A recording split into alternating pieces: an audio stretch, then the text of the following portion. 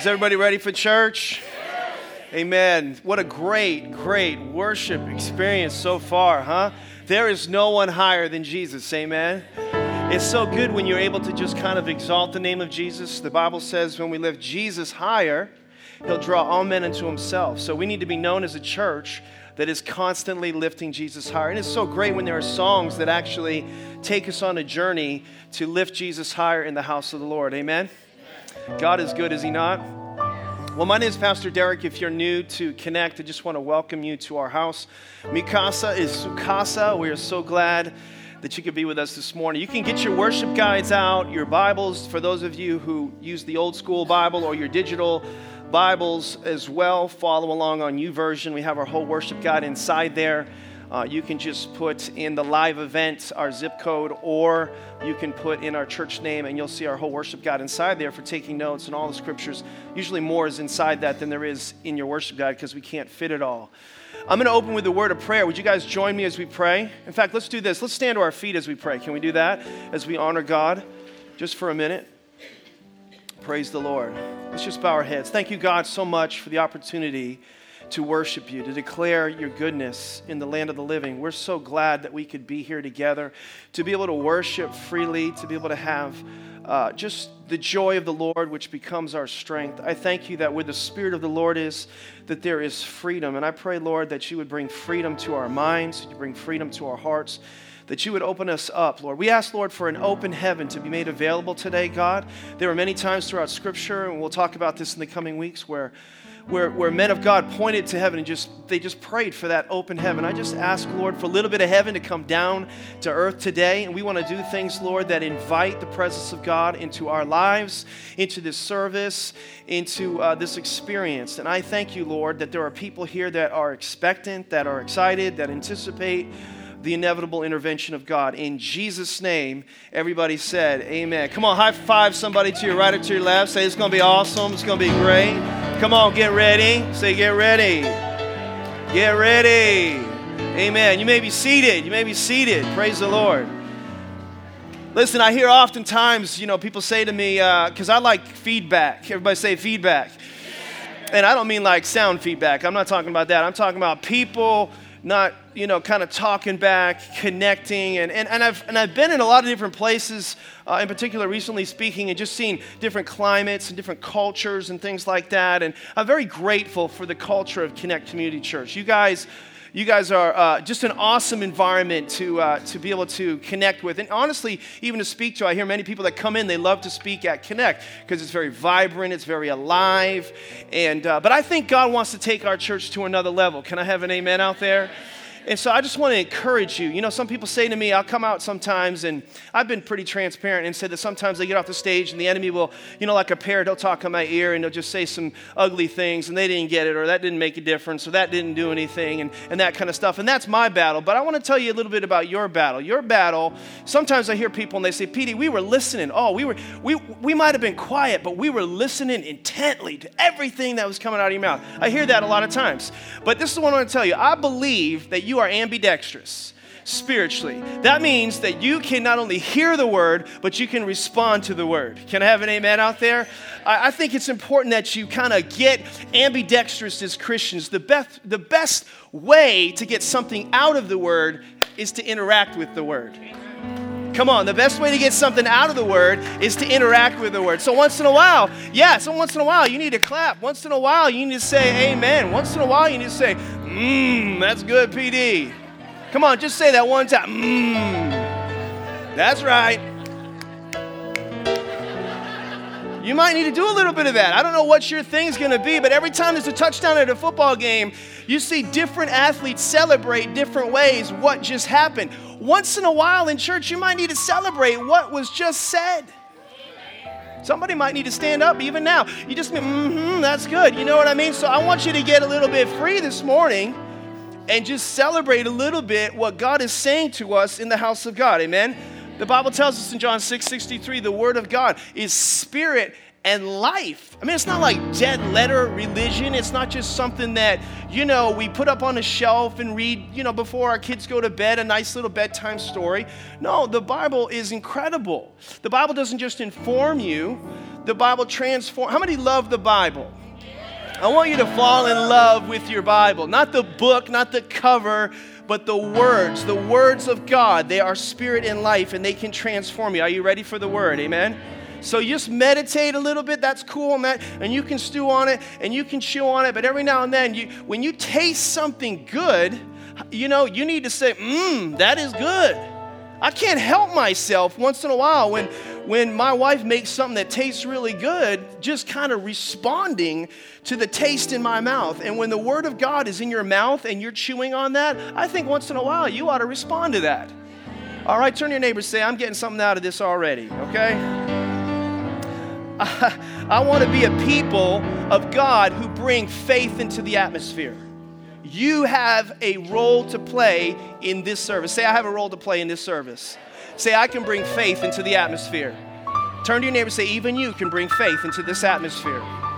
Get with it. Get with it. All right. Hebrews 12:1 is our theme text.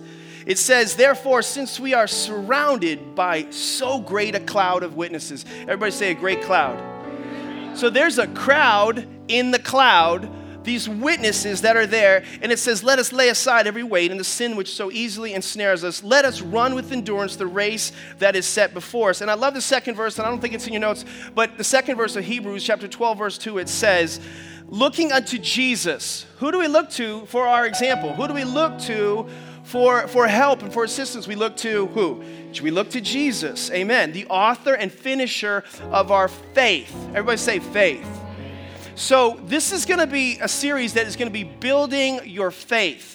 If there's something that I think that God wanted to speak through this series, is that we need to elevate our faith. We need to go to another level. That's why it's important to not just hear the word, but to interact with the word. Because the word can change you, but you have to let it work in you in order for it to change you from the inside out. Amen?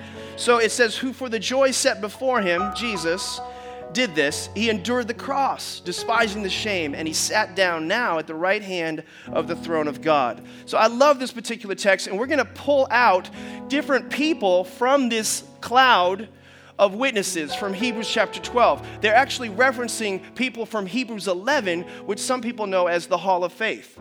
And there are some people in the Hall of Faith that the Scripture didn't even talk about. It references there are many more that could be talked about. But we're going to talk about a couple of people from Hebrews 11 and a couple of people that weren't in Hebrews 11. But this message is entitled Stepping Out in Faith. Amen?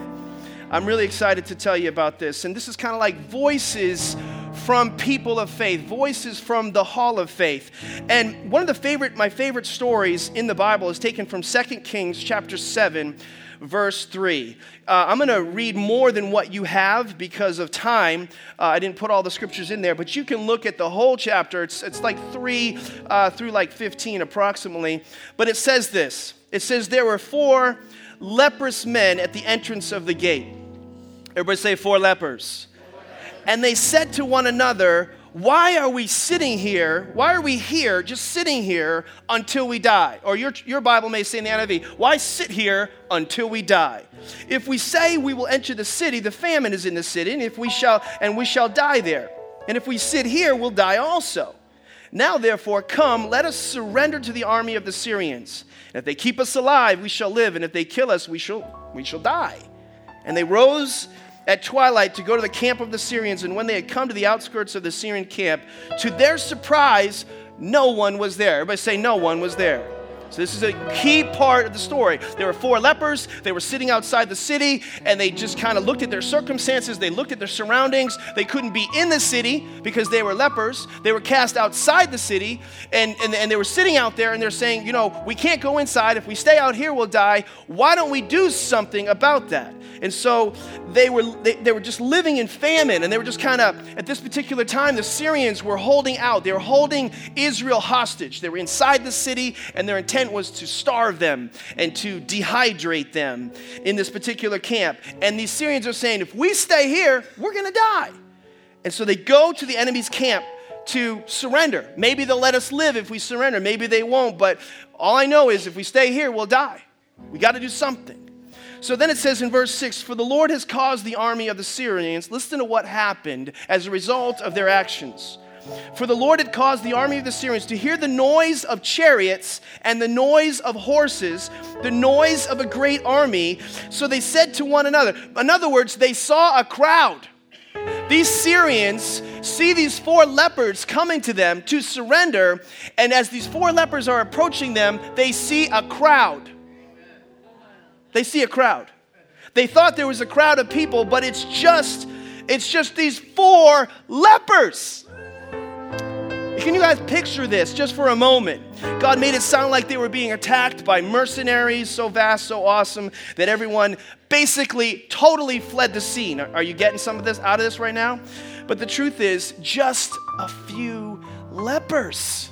Now, I don't know if you guys are picturing this the way I'm picturing this, but basically God creates a perception that was bigger than what they thought was going to happen. These Syrians thought they had the Israelites caught, like a mouse in a trap.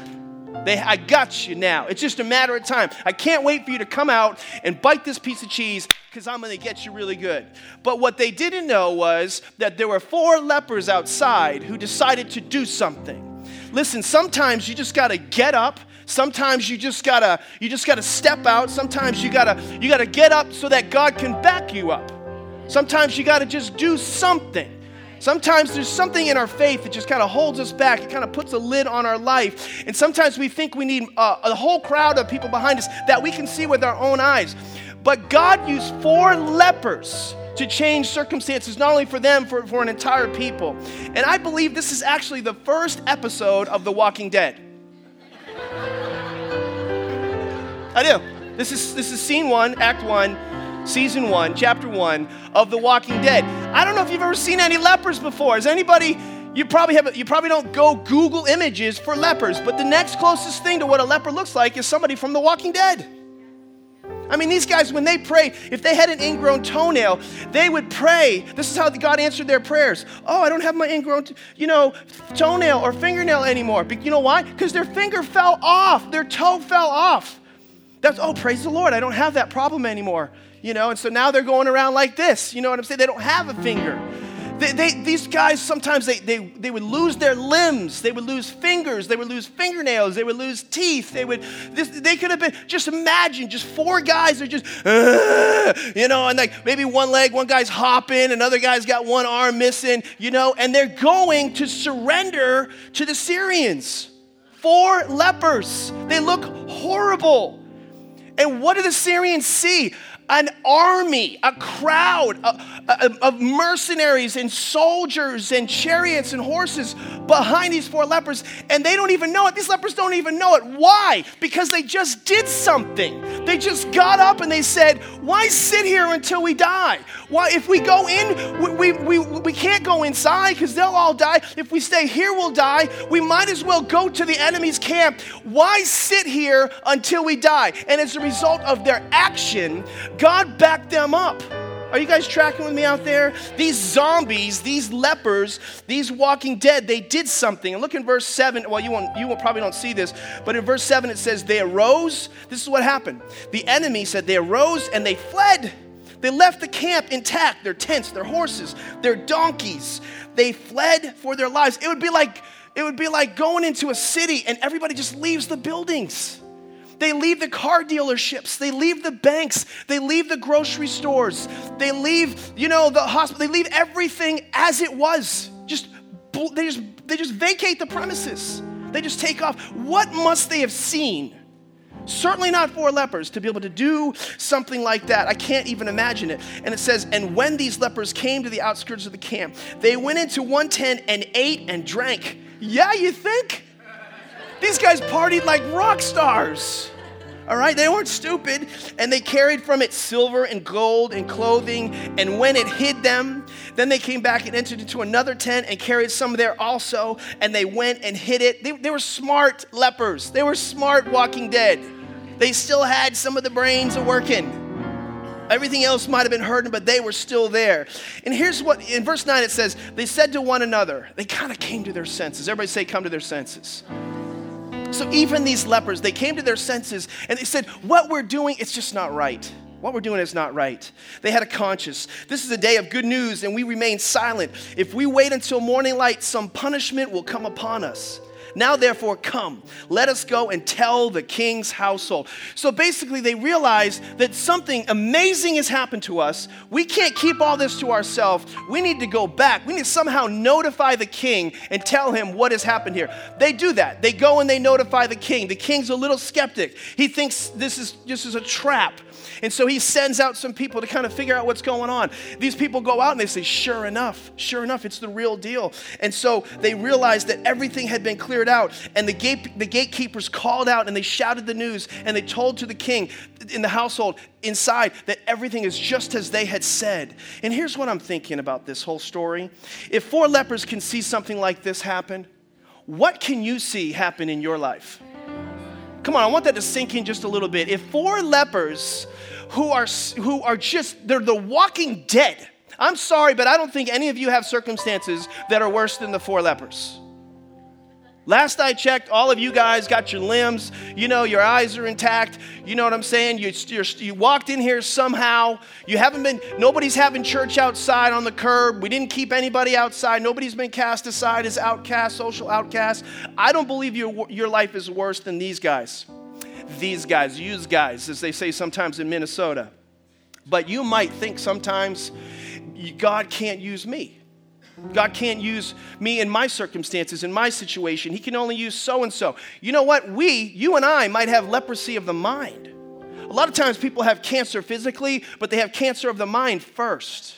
And I'm very sensitive to cancer, so don't misinterpret what I'm saying. I'm just saying that sometimes the leprosy is not a physical leprosy. And a lot of times when we look at the Old Testament, we say that doesn't apply to me. It applies to us because a lot of times we're sitting there in our circumstances and we're just kind of wah, wah, wah, wah, and we are whining and we kind of moaning and groaning about why sit there until you die?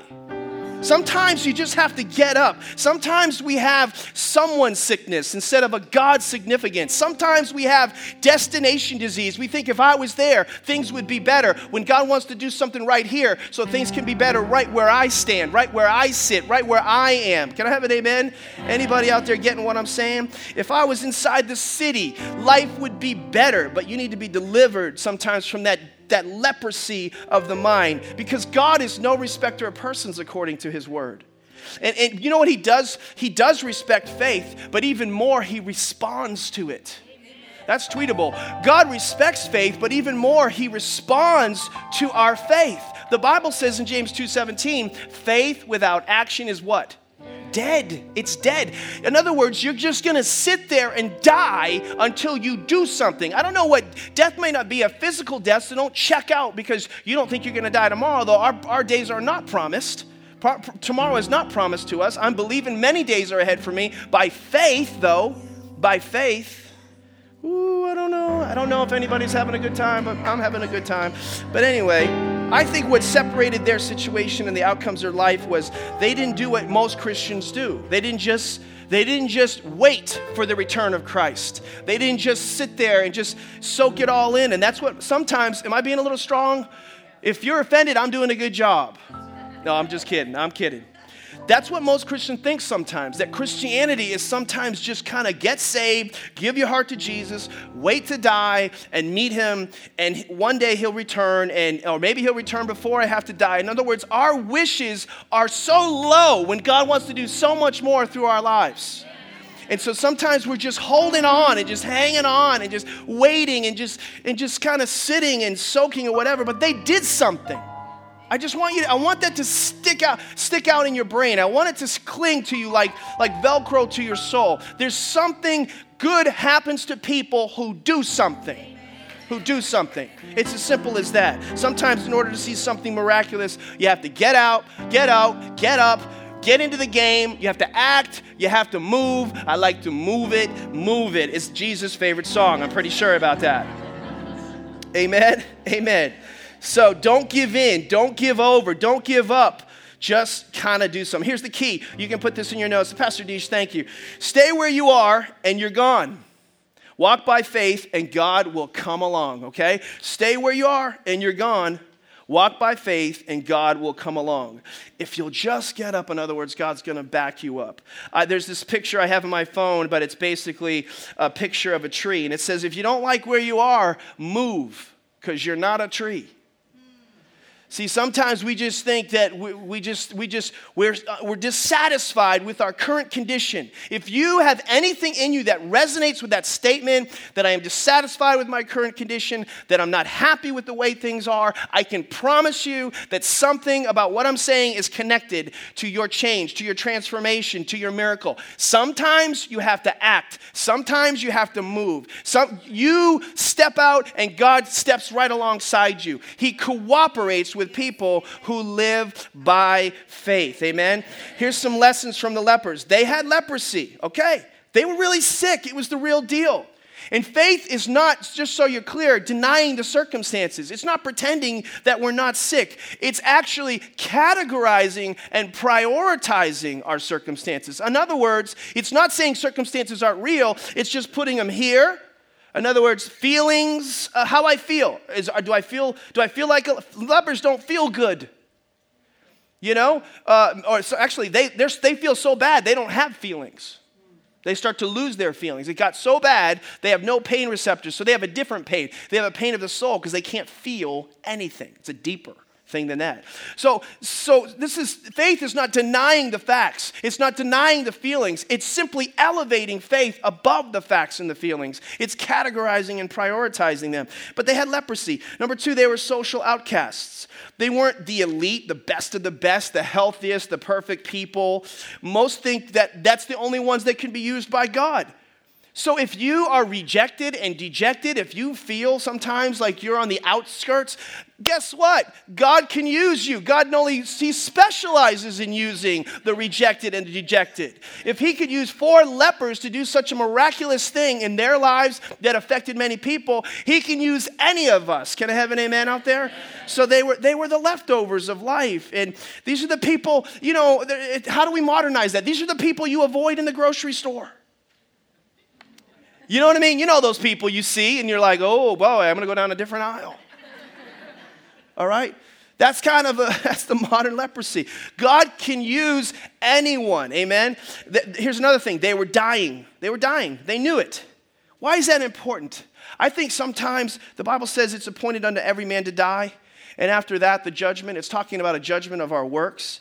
But when you know your days are numbered, you act differently. These men had insight. They had insight into things that most people don't have insight into because they knew they were dying. The truth is, we all sometimes live like we're not dying. We live like we're just going to go on and on and on forever. But they said, why sit here till we die? They knew they were going to die. If we go in, we'll die. Other people will die. If we sit here, we'll die. We might die. We might, perhaps, maybe. But you know what? Let's go over to the enemy's camp and see what happens. So they lived different because they knew that they were dying. If we all lived like we were dying, how different might we act? Faith realizes this world is a mist, and to make the most out of it, we need to trust God in all of our circumstances. And we need to see this body as but a shell. A shell that, if we're not careful, can take us to hell. We have to be wise and make the most of the days that are ahead. Amen? Another thing is they were outsiders. They had no support. And that's how many people feel today. And that's why I want to build you up, because maybe you're not connected to a church. Maybe you're not in a small group today. Maybe you haven't figured out what your gifts and your talents are as you could tonight at Discovery 301. Maybe that hasn't happened for you yet. But you qualify still if you feel like a leper. You're still qualified. You might feel like an outsider, but sometimes, this is what I would say, and this is what I think happened to them. These guys couldn't go back to their old life. They couldn't go back to their family and friends. You might be in a situation like that. You might be listening online, and that's how you feel in your circumstances. But their sickness actually made the impossible possible. Amen. Here's what I mean. It's like sometimes in our desperation, we receive revelation. Some of the deepest revelations in my life have come in desperation in my life. I don't know if you guys are getting what I'm saying, but some of you need to embrace your struggle. Some of you need to understand that God is not doing, before he does something outside of you, he might want to be doing something inside of you. The miracle might be inside before it's even outside. And when you see as God sees, he can do something through your life. And so he wants to take you and show you something in that desperation and pull you out of the cave, the hole, the hold, the prison, the path that you were on. Another thing that I like about this story is that they used reason. Everybody say reason. They said, if we stay here, we will die. But if we go there, maybe they'll take us in. Let's die trying. Let's die trying. Where are the people of God who will just die trying something? I'm so afraid of failure. I'm so afraid of making a mistake. You know what?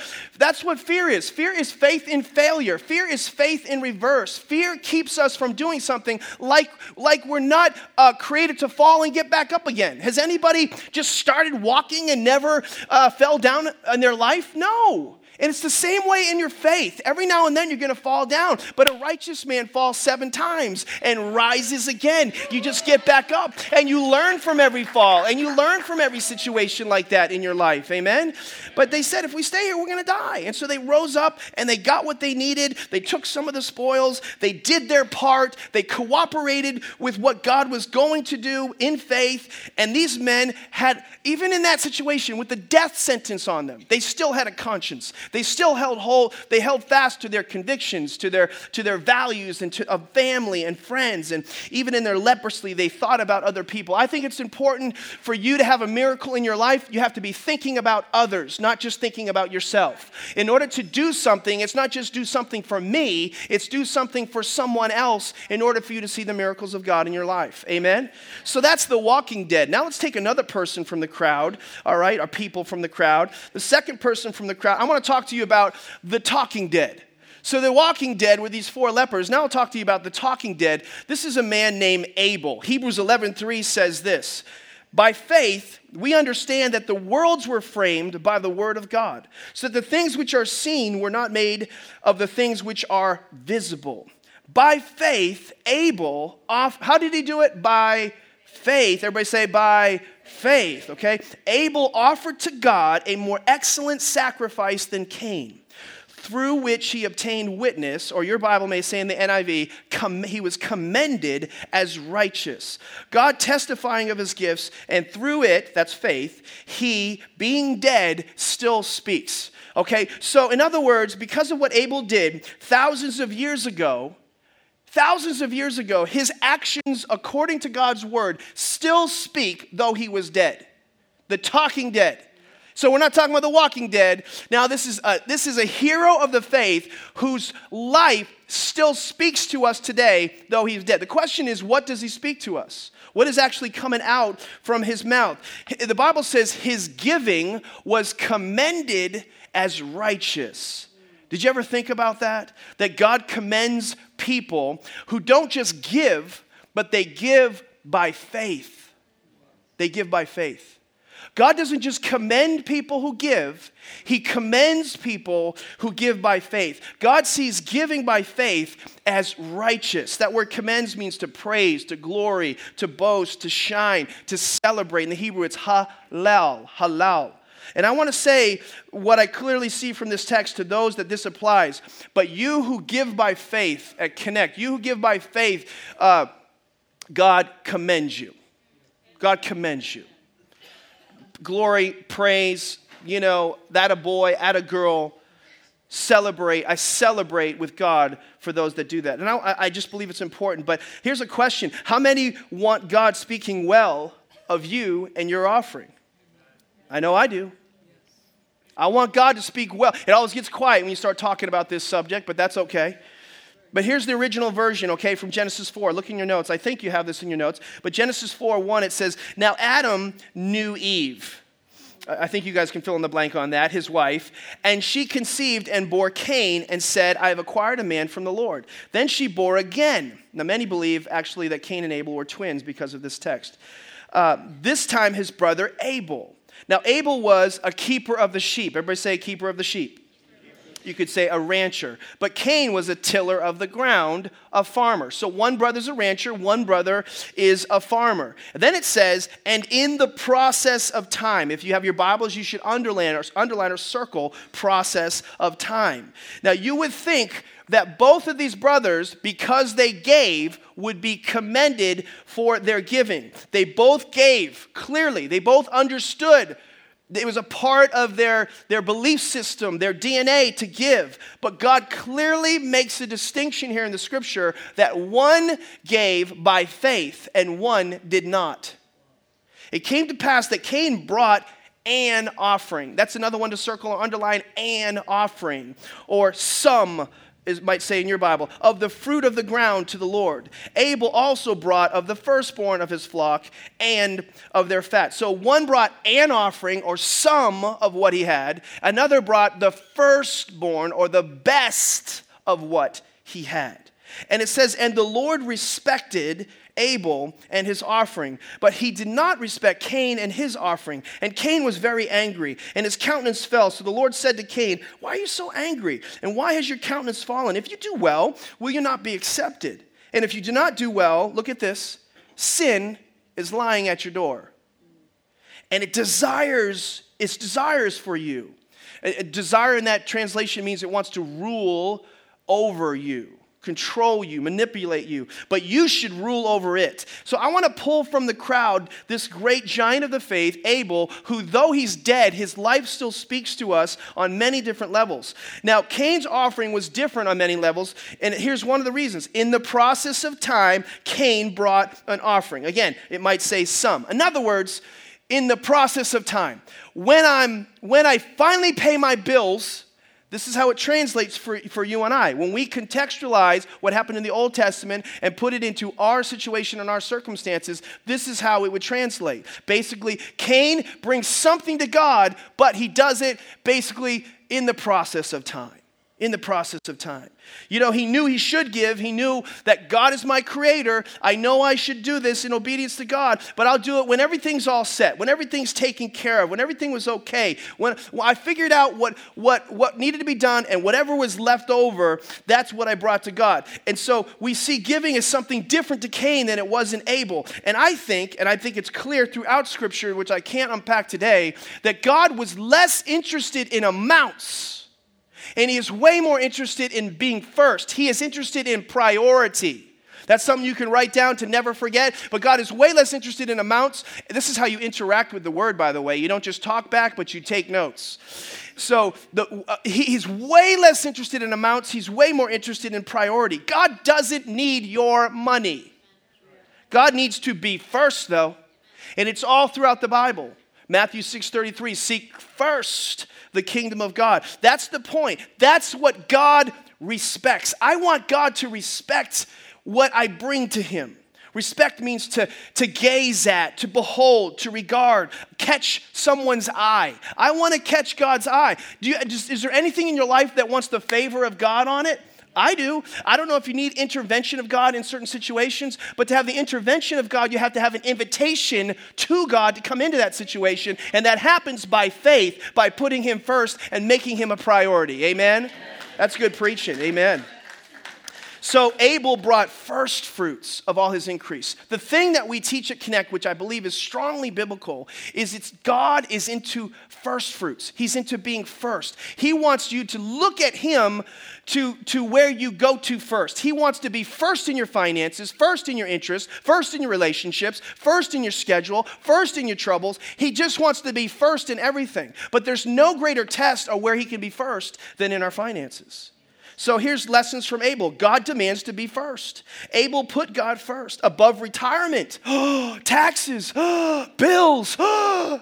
He wants to be first. Amen. That's what Abel did. That's what his life speaks to us from the grave and testifies to us. And it was commended to him as righteous. Both brothers gave, but one had favor and one did not.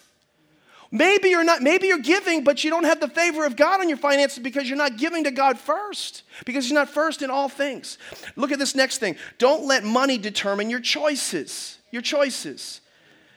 This is interesting to me, and this would be counterintuitive for a lot of people, and I get that, and that's okay. I'm willing to be unpopular, but some leave and go to cities, move and transfer elsewhere just for money. Not knowing there's a life-giving church that's going to be there. Blows my mind.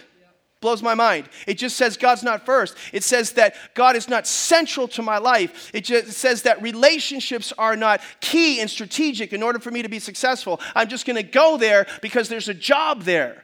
What am I following? I'm following money, not God. Woo, Woo, some people don't like this, but this is still true. When money is first, we let it rule and determine our decisions. But when God is first, we have different priorities, different decision-making processes. And God was saying to to Cain, you got it wrong. You got the wrong priorities in your decisions, Cain, and in your finances. Here's another thing. I just think the secret to blessing on your finances is not just to bring the tithe, which the Bible says to return or to bring the tithe. So we always think it's about 10%. Oh, he's going to go on and on about 10%. He's going to go on about. I do believe that's the standard. The standard's good because there's equal sacrifice and there's equal opportunity. So I believe he said 10% rather than amount. Doesn't care about amounts. That's why he said it as a percent. So I do believe in percentage giving. But I think the blessing comes when we give him the first of what we have. So before if my money was determined by peanut M&Ms, which happens to be my favorite candy, don't give me any, please, because I'm trying to be good. But I said that one time about Entenmann's Danish, and I got like 6 of them on my desk the next week. But anyway, appreciate that, but no. But if it was candy M&Ms, and I got paid with M&Ms, I don't wait until I get 10 M&Ms before I give him the first. No, the first time I get paid, my first candy M&M, that's the one I give to him. That's what God is saying. Don't wait for the other 9 to come in. What? Wait a minute, but how do I know if everything's going to be okay at the end of the month? Because God is your source. Because he's the one who supplies, because he's the one who gave you the power to get wealth, because he's the one who blesses your finances, not your employer. He shall supply all your needs according to his riches, not the world's, in Christ Jesus. Woo! Okay. Obviously, we have to manage well. Obviously, we have to see him as the owner of all things. Everything was created by him, for him, to bring honor to him. I believe that according to God's word. Colossians 1:16 and Chronicles tells me that as well. But I steward well, but if I want to just handle this side over here, but I want to see the blessing of God come from heaven to earth, I've got to put him first. And a lot of people get that all mixed up. Here's the next thing we can learn. Don't let money rule your emotions. God said to him, why are you so angry? God didn't accept what he gave because it was leftovers. God is saying, this is not me rejecting you, Cain. This is you rejecting me. I don't love Abel more than you. Don't let money rule your emotions. I didn't accept your finances, but I do accept you. I didn't accept your finances because you did it wrong. There's an order to favor and blessing in your life. There's an order. God is a God of order, not just in church, not just with your dress. He's a God of order in your finances. And he wants to actually order your heart, what we say are our priorities, to actually be reflected in our life, in our practices. Listen, money rules people's emotions. Men think about money more than sex, and that's a fact, and that is saying something. That is a powerful, profound statement. Okay, here's the next thing. I'm just going to move on because that's a different series. Don't let money create rejection or a victim complex. If you don't do what is right, this is what God said, sin is crouching at your door. God is saying, I don't have favorites, but because I like her more or I like him more, God will bless everyone, and everyone can be his favorite if we do things right.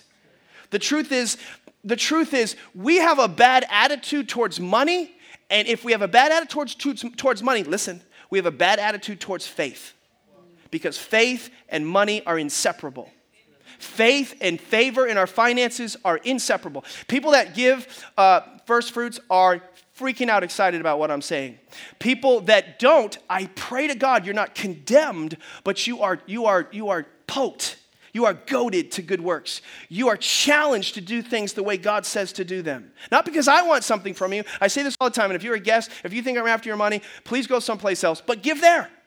Because I'm not after your money. I'm after getting something through you that will truly bless you in the process. We don't talk about this every Sunday. I haven't talked about this in months. But God blesses our church because as a church we tithe. Because as a church we bring first fruits. Because as a pastor I tithe. And as a pastor I bring first fruits for 23 years. And I've been blessed because of it. And you will be too. Amen?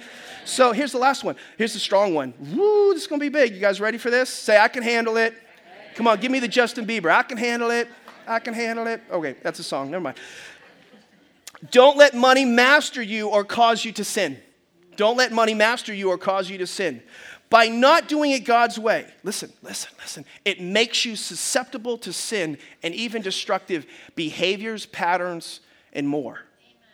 This is strong, but the Bible has some really strong things to say, but you can look in the Bible sometime. 1 Timothy chapter 6, it talks about that people who fall prey to riches of this world, they fall into many traps, many grievous and unhealthy behaviors. They can even fall away from the faith, it says. Fall away from the faith. Because money and your heart are connected. They're connected. Where your treasure is, there will your heart be. It doesn't say where your heart is, there will your treasure be. It says where your treasure is, whoop, there's your heart. There's your heart.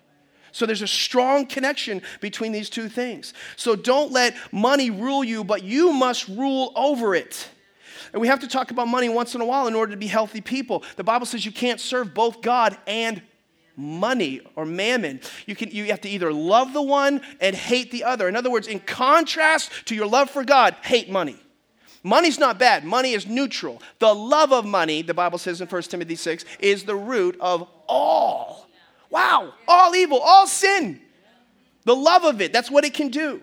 In Genesis 4, it's interesting that God says something about finances and connects it to sin. If you don't do what's right, money can lead, the love of it can lead to sin. In the Old Testament, it talks a lot about, some strong stuff with this. But you say, well, Pastor, we're under grace now. Praise the Lord. We are under grace. I'm all about that grace, no devil. Yes, amen.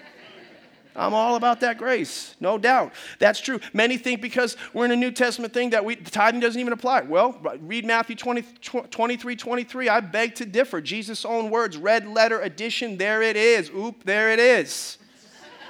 Jesus said it, that settles it. I'm doing it, even if that was the only verse in the Bible. But so it's New Testament. But first fruits are in the New Testament as well. But the Old Testament had some strong outcomes. Sometimes God would get really upset with man when they sin and they fall away. Some bad things would happen. This is really strong. It's going to be one of the strongest things I say in this particular message. But I was reading this yesterday. I told my wife, I said, honey, I've never thought about this. I've never seen this. But listen to this. Please take this in context as best you can. The only time God ever killed someone in the New Testament was when someone claimed to be giving from a heart out of generosity and they really weren't. In Acts chapter 5, it says, now a man named Ananias, together with his wife Sapphira, also sold a piece of property. Now this was a time when the Holy Spirit was moving, and one of the signs of revival where people were giving extravagantly to the kingdom, to kingdom purposes. And then with his wife, full knowledge, he kept back part of the money for himself, but brought the rest and put it at the apostles' feet. Then Peter said, Ananias, how is it that Satan has so filled your heart that you have lied to the Holy Spirit and kept yourself some of the money you received from the land? Didn't it belong to you before it was sold? And after it was sold, wasn't the money at your disposal? What made you think of doing such a thing? You have not lied to human beings, but to God. God takes that personal. When Ananias heard this, he fell down and died. A great fear seized all who heard what had happened. I think God takes first fruits seriously. It works both ways. I think God will commend you, but you can condemn yourself by not putting him first in all things. Not immediately, but in a sense, ultimately. He does his part when we do our part. I think we need to get good at the subject of giving. I think we need to get it in our hearts, in the house of God. Let's trust God with our money. Amen. Let's not let money rule us, rule our emotions. Let's let the Holy Spirit rule us. The only thing that should rule us is the Holy Spirit. Write this down. I think this is in your notes. One of the best areas of demonstrating your faith is in finances, by far. I think in my strong and humble opinion, the two most influential areas for growing in Christ as a disciple is the baptism in the Holy Spirit and giving in accordance with God's word. In other words, people who stay and stand, or I could say sit in struggle, staying in struggle, are usually in that position because sometimes we grow for a period of time and we're taking off like, Grant took Richmond. We are moving and shaking, all right? But then people that hit a lid, I'm talking about people who've been in the church a while. You hit a lid, and it's usually because of two subjects. You haven't embraced the person and work and the gifts of the Holy Spirit, or you haven't embraced giving. That will take because it requires faith. Just like it took faith to receive. By faith, we receive God's grace through salvation is received by faith. The same thing that is required to receive the baptism of the Holy Spirit is faith. And the same thing that it takes to bring favor and blessing on your life in finances is faith. Whew. Nobody likes that, but I think that is good. My preaching is better than the volume of your amens. Okay, so in other words, there's a connection. Don't let money master you. But only let the Holy Spirit master you. So when you're baptized with the Holy Spirit and you're giving, you live in faith. You typically live more in faith. All right, you get ready for one more, and then I'll finish with this last one. This will be quick. The man who looked ahead. So we got the walking dead, we got talking dead. Now the man who looked ahead. Hebrews 11:23 through 29 says, by faith Moses, everybody say Moses, when he was born was hidden 3 months by his parents because they saw he was no ordinary child. It says in one translation, a beautiful child. And they were not afraid of the king's command. By faith Moses, when he came of age, refused to be called the son of Pharaoh's daughter. Check this out. Choosing rather to suffer affliction with the people of God than to enjoy the passing, or your Bible may say fleeting, pleasures of sin, esteeming the reproach of Christ greater riches than the treasures in Egypt. For he looked to the reward. Everybody say, look to the reward.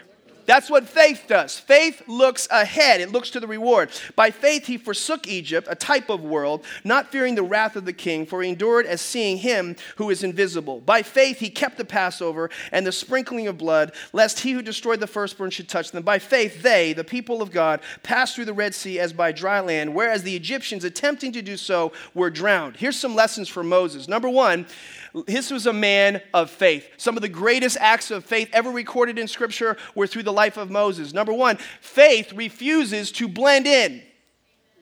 Refuses to blend in. Can I have a better amen than that? I think the church just wants to kind of tolerate and blend in and be like everybody else. You're not going to change anybody else if you're going to be like everybody else. In order to make a difference, we have to actually be different. And the Bible says he refused. He refused to be called the Pharaoh's daughter. He refused, in other words, to identify with an ungodly system. And Egypt is like a type of world, an ungodly system. He refused royalty. He refused the fat cat life. And some of us are chasing the American dream instead of chasing God's dream for our life and following what he put in our heart from the beginning of time, which he ordained for you to do if you would walk in it. And that's where your fulfillment would come from, not by living the American dream. He said, I would rather be mistreated being with God than being in the world. And he would rather have been identified with slaves of Egypt than to live this temporary life. He saw the big picture. Number two, faith chooses the high road. Everybody say the high road. You could say the hard road. Sometimes we think as Christians, and sometimes people tell us, by being Christians, it's going to be easier. Let me just introduce you to that lie. It's not always easier. Maybe in the beginning, for a little while, it's funsies. You know what I mean? But it gets a little bumpy after a while because God is more interested in your character than your comfort. He is more interested in doing something through you than giving something to you. In order for you to see that, you have to live by faith. The Bible says in Hebrews 11:6 that it's impossible to please God. It's impossible to do this life without faith. That's why we're talking about what we're talking about. You need faith. Faith is not a noun. Faith is a verb. So this world's tough. Christians are facing immeasurable challenges, immense challenges in today. But if Moses could come out of the crowd, he would say, do not choose the easy path. Do not choose the course of least resistance. Do not be like water and just follow the clearest and easiest path. Faith doesn't make sense sometimes. It's counterintuitive sometimes, but God wants us to live by faith. Amen? And there's all kinds of things that are coming out in our world today. We live in a society where laws and legislation are trying to dictate what we believe or what we don't believe. And I am not going to dilute the Word of God and bring it down to some level and succumb to what the world says or culture says. I don't care what the authorities of this world say. Ultimately, I'm going to submit to them to the best of my ability, but if it violates the authority of God's Word, I'm following that. I'm following that. That's how it's going to go. I would rather be mistreated. And we got to bring our life in line with the wisdom and the standards of the Word. Amen? Faith sees the temporal pleasures rather than and sees them as what they really are, temporary. They're just temporary. All right, number 3, I got to go fast. Faith looks ahead. Everybody say, look ahead.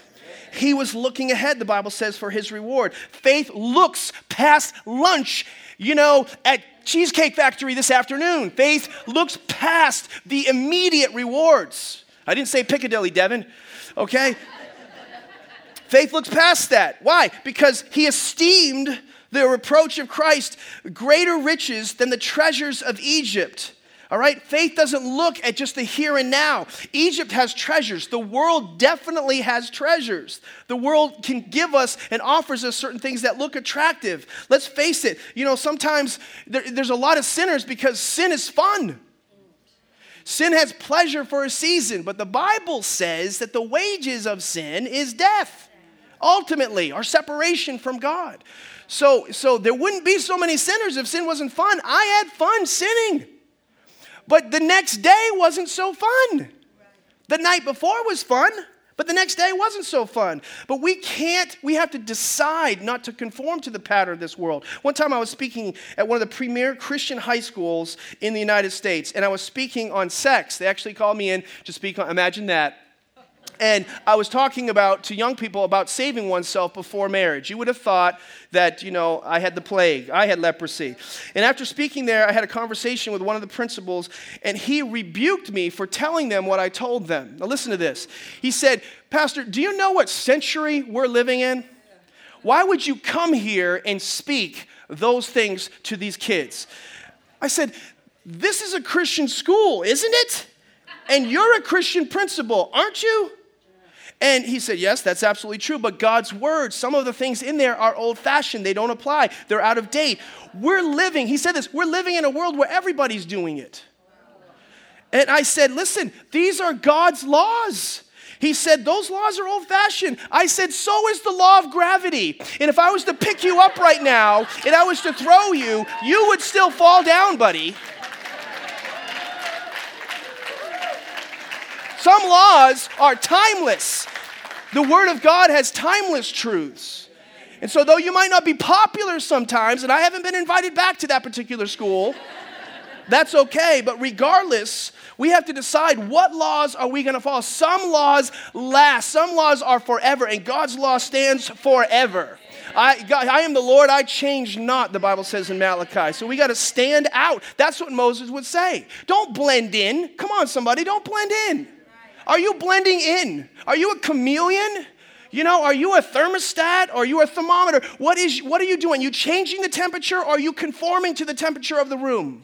Which is it? You have to decide that. Lastly, faith leaves the world. That's the first part, and the second part I'll give you in a second. It says, by faith he forsook Egypt, not fearing the wrath of the king, for he endured as seeing him who is invisible. How did he do it? How did he forsake the world? Because he focused on Jesus, the author and finisher of his faith. He focused on him who was invisible. How could he do that? He couldn't do that without a relationship with God. He couldn't do that without a relationship. Many times Christians do one of two things. They live on two extremes. They go to the extreme grace theology, where anything goes because God forgives anything and everything. And I believe in grace. I believe that we have a gracious God. But sometimes Christians abuse grace. And I'm going to party like a rock star on Saturday night, and then I'm just going to repent on Sunday morning. And we do that over and over and over again. And you know what happens is we don't grow, and we don't go forward, and we don't make a difference, because what's happening in here is not translating to what's happening out there. And our party in here should be better than any party that's happening out there. That's what should be happening. We just keep saying grace, grace. Well, then we got the other extreme where we get too legalistic and judgmental and become super spiritual, super cops for Jesus. Where we just police and manage everybody's behaviors. I don't know about him. Look how she's dressed. Oh my gosh, can you believe he just said that? We should pray for him. We should pray for him. We should pray for her. And we all got the ministry of prayer, otherwise known as gossip. And so we separate ourselves sometimes physically from the world. Oftentimes we separate ourselves physically from the world because we're afraid of being contaminated, being drawn back in, because we want it so bad. We haven't really met the loving arms of our Savior. We haven't really embraced the Father who's lavished his love on us. We haven't really embraced the grace. When we receive grace, we want to give grace. When we receive grace, we're empowered not to continue to sin. We sin less because we have embraced grace, not sin more. I beg to differ. Anybody that's abusing grace has actually received grace in its fullness. But so we go to the other extreme. We're afraid of falling, afraid of tripping, and then we'll judge everybody else and prioritize everybody else's sin. And God wants us to walk in the fear of the Lord. And in the process, we influence people. 2 Corinthians 5:11 says, knowing therefore the terror of the Lord, we persuade men. How do we do it? Because we're in awe of God. We're in awe of God. And in the process of our awe of God, we're attractional, we're influential, we impact people in our surroundings and in our relationship. Here's the second part of that point. So faith leaves the world and takes people with them. Here's the balance. A lot of people just stay in the world and don't change, or they leave the world and don't take people with them out of the world. Look at this. It says, and he did it. How did he do it? By faith. He saw Pharaoh who was visible and followed who was invisible. We can't just leave the world and not take people with us. By faith, it says, they, the people of God, passed through the Red Sea as by dry land, whereas the Egyptians attempting to do so were drowned. It's sad when Christians pull out of the world and won't take anyone with them. Moses would come out of the crowd and he would say to you, just like he said to Pharaoh, let my people go. Take my people with you. Don't just leave the world. Don't just leave Egypt and not take people with you. Our job as a church is to take people with us. We're supposed to get them out of the world and take them to another world, to another place. We are aliens, sojourners, foreigners in this world. We're here on assignment. Am I crazy, or is anybody getting something from what I'm saying? Okay? So here's the key. Faith goes places in the world. Faith goes places people in the world cannot go, but want to go. We cannot do this life separate from faith. This life eats us up separate from faith. But God wants to raise up a people who will pull away from the world in our hearts, not in our life, separated in our hearts, not in our life, and take people with us. Would you stand on your feet? Let me pray for you. I hope you guys survived that. Praise the Lord. Come on, let's give the Lord a big hand clap for his word. Yes, Lord. We don't just hear it, Lord. We do it. We're not just informed, Lord God, we're transformed. We're not just responding to the word, we're interacting with the word. We're not just thinking about it, Lord Jesus, but we're going to talk about it. We're going to tell other people about it. So I pray in Jesus' name for every person that's encountered the word today, that they would be transformed from the inside out, Lord, because we know that your word is alive and it is active to people who will live and act on it. And so I pray for the person who is sitting here in a circumstance, in a situation. I think the Bible would say to you, maybe you've got a trial in your life. Maybe you've got a difficulty that's going on in your life. Maybe it's financial, maybe it's physical, maybe it's marital, whatever the problem is. If you have a problem, I want you to raise your hand right now. You know there's something you need a miracle in your life. Come on, good and high. Don't be ashamed. Don't be afraid. This is your chance to tap and touch heaven. So, Father, every hand raised, Lord, I just pray for every person who wants something to happen in their life and that they learn how to live by faith. And I pray, Holy Spirit, that you speak to them on what is their action step, what is their next step to do something, that they get a holy boldness inside of them that says, like those 4 lepers, that if God could use them, he can use me. If God can do something through them, he can do something through me. The same God is alive today. He's the same God, the same yesterday, today, and forever. That God is still alive and well today, and he wants to do something in me. But maybe I need to say, why sit here in this situation until I die? Why allow this thing to go on? If I'm sick, I'm going to do something about it. I'm going to pursue every avenue of support. I'm going to pursue every avenue of health. I'm going to pursue every avenue of prayer. I'm going to get in the Word. I'm going to fast. I'm going to pray. I'm going to do whatever I have to do. I'm going to do something, but I'm not just going to sit here. If you're struggling in your finances, I pray in Jesus' name that they see that faith and finances are connected. And I pray, God, for breakthrough in people's finances in Jesus' name, where they see that God doesn't care about the amounts as much as he cares about being first. Put him first and watch what your God will do. Do something soon. Watch what God will do in your finances. And maybe you're here today as a Christ follower and you've just been blending in. You've just been the chameleon. You've just allowed the temperature in your life to conform to the temperature of this world. And God wants to heat you up this morning. And I pray in Jesus' name for every person that knows that there's a call of God on their life, that they would not follow the American dream, that they would follow God's dream for their life. And they would stand up, that they would stand out, and they would no longer blend in Jesus' name. With every head bowed and every eye closed, if there's a person here today who needs to be introduced to that faith relationship, in order to know about this, experience this, and have all of this, it requires a step of faith. A step of faith. And if you've never made that step of faith and you want to make that step of faith today and come to God, you take one step his way, he will meet you right where you're at. That's the kind of God that I know, and the kind of God that I love and I serve and have given my whole life to. It's changed my life, coming into relationship with Jesus Christ. And if you've never done that, I want to invite you. The Holy Spirit invites you to be in relationship with him.